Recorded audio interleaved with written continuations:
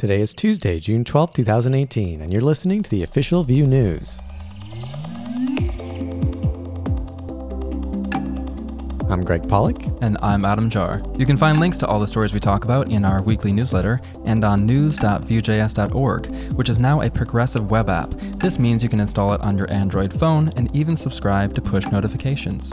If you weren't able to watch the live Vue Contributor Day, you can now view it on YouTube. It includes updates on the state of the Vue ecosystem from Evan You, Chris Fritz, the Nux brothers, myself, and other Vue contributors. Also, about 2 weeks ago, I did a live stream with Evan You where we talked about what's new in Vue.js, and that video is now up on Vue Mastery's YouTube channel.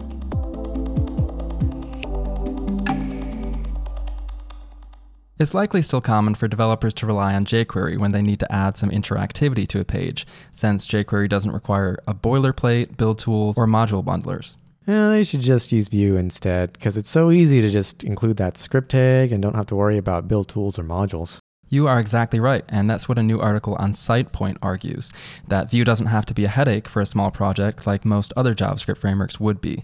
In the article, Nielsen Jacques takes a simple example, codes it up in jQuery, and then recreates it in Vue step by step to show how Vue is really the better option.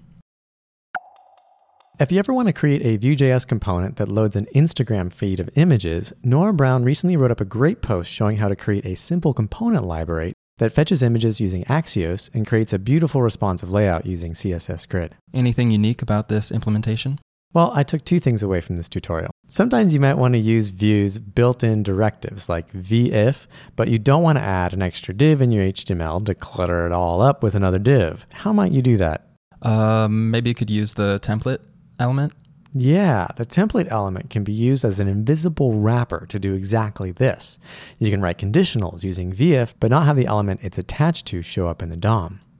Also, it was great to see how you can use CSS custom properties with CSS Grid to style a component in a way that would make it easily reusable and easy to change the way it's displayed, even from within DevTools. GitLab is a web-based Git repository manager with a wiki and issue tracking features. And if you've used GitLab pages before, you know that you can use any static site generator to create a website for your GitLab projects. Oh, any static site generator. So like maybe even VuePress? Exactly. So now you can use VuePress for your GitLab pages. A new Medium post by Philippe Charrière shows you how to quickly create your site. At some point in your Vue career, hopefully you start to write more tests. So does this mean you're not writing tests for your Vue code?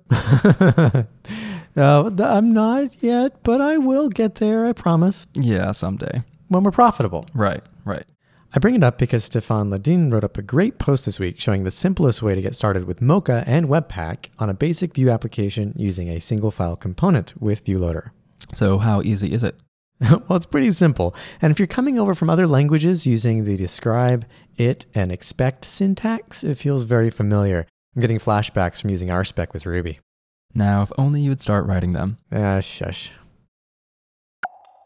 When it comes to mobile development using JavaScript, React has React Native. And Vue has NativeScript Vue. Yep, and if you're considering starting your first week's project, you could benefit from learning from another developer's experience. A new Codeburst article by Apurav Chauhan shares some of the roadblocks and gotchas he encountered while working with Weeks. And in case you're interested, he also shares the same about his experience with React Native. There's a few ways to create a hybrid application using Vue, meaning one Vue codebase which can deploy to web, iOS, Android, maybe even Windows Mobile. And last week, Valerio Capogna wrote up a short article showing how he was able to get up and running using Apache Cordova to do just this. So what exactly does Cordova give you? Well, Cordova is a free and open source solution that lets you create mobile apps using HTML, CSS, and JavaScript. So if I want to take a Vue web app and package it for distribution on the App Store or as an Android app, this would be a good solution? Yeah, this way you're using Vue.js everywhere. Take a read through Valerio's blog post if you want to give it a try.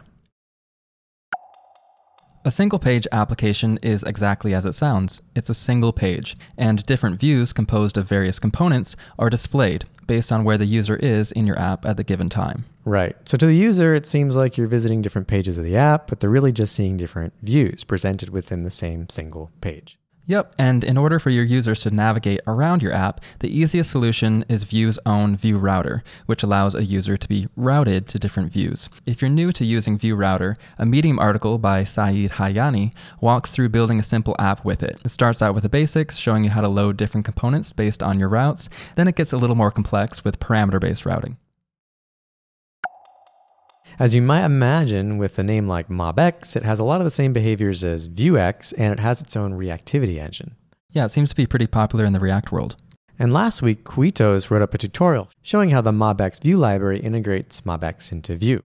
So this would override Vue's reactivity system? Exactly. It basically turns Vue into a pure template rendering system. This way you have a universal data layer, MobX, and it becomes easy to perhaps migrate to another Vue-like framework someday. So the author isn't saying that MobX is more powerful than Vue's reactivity system? No, it's really quite similar, and it seems like the trade-offs are negligible, except for the fact that you might be able to migrate away from Vue easier someday and keep MobX. Still, it was interesting to see and learn about a different implementation of the reactivity system we've come to be comfortable with.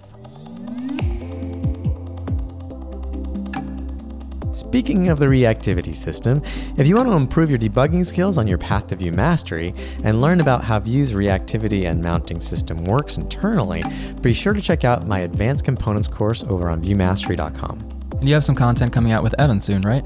Yeah, I sat down with Evan New about 2 weeks ago in New York and recorded him talking about the Vue internals.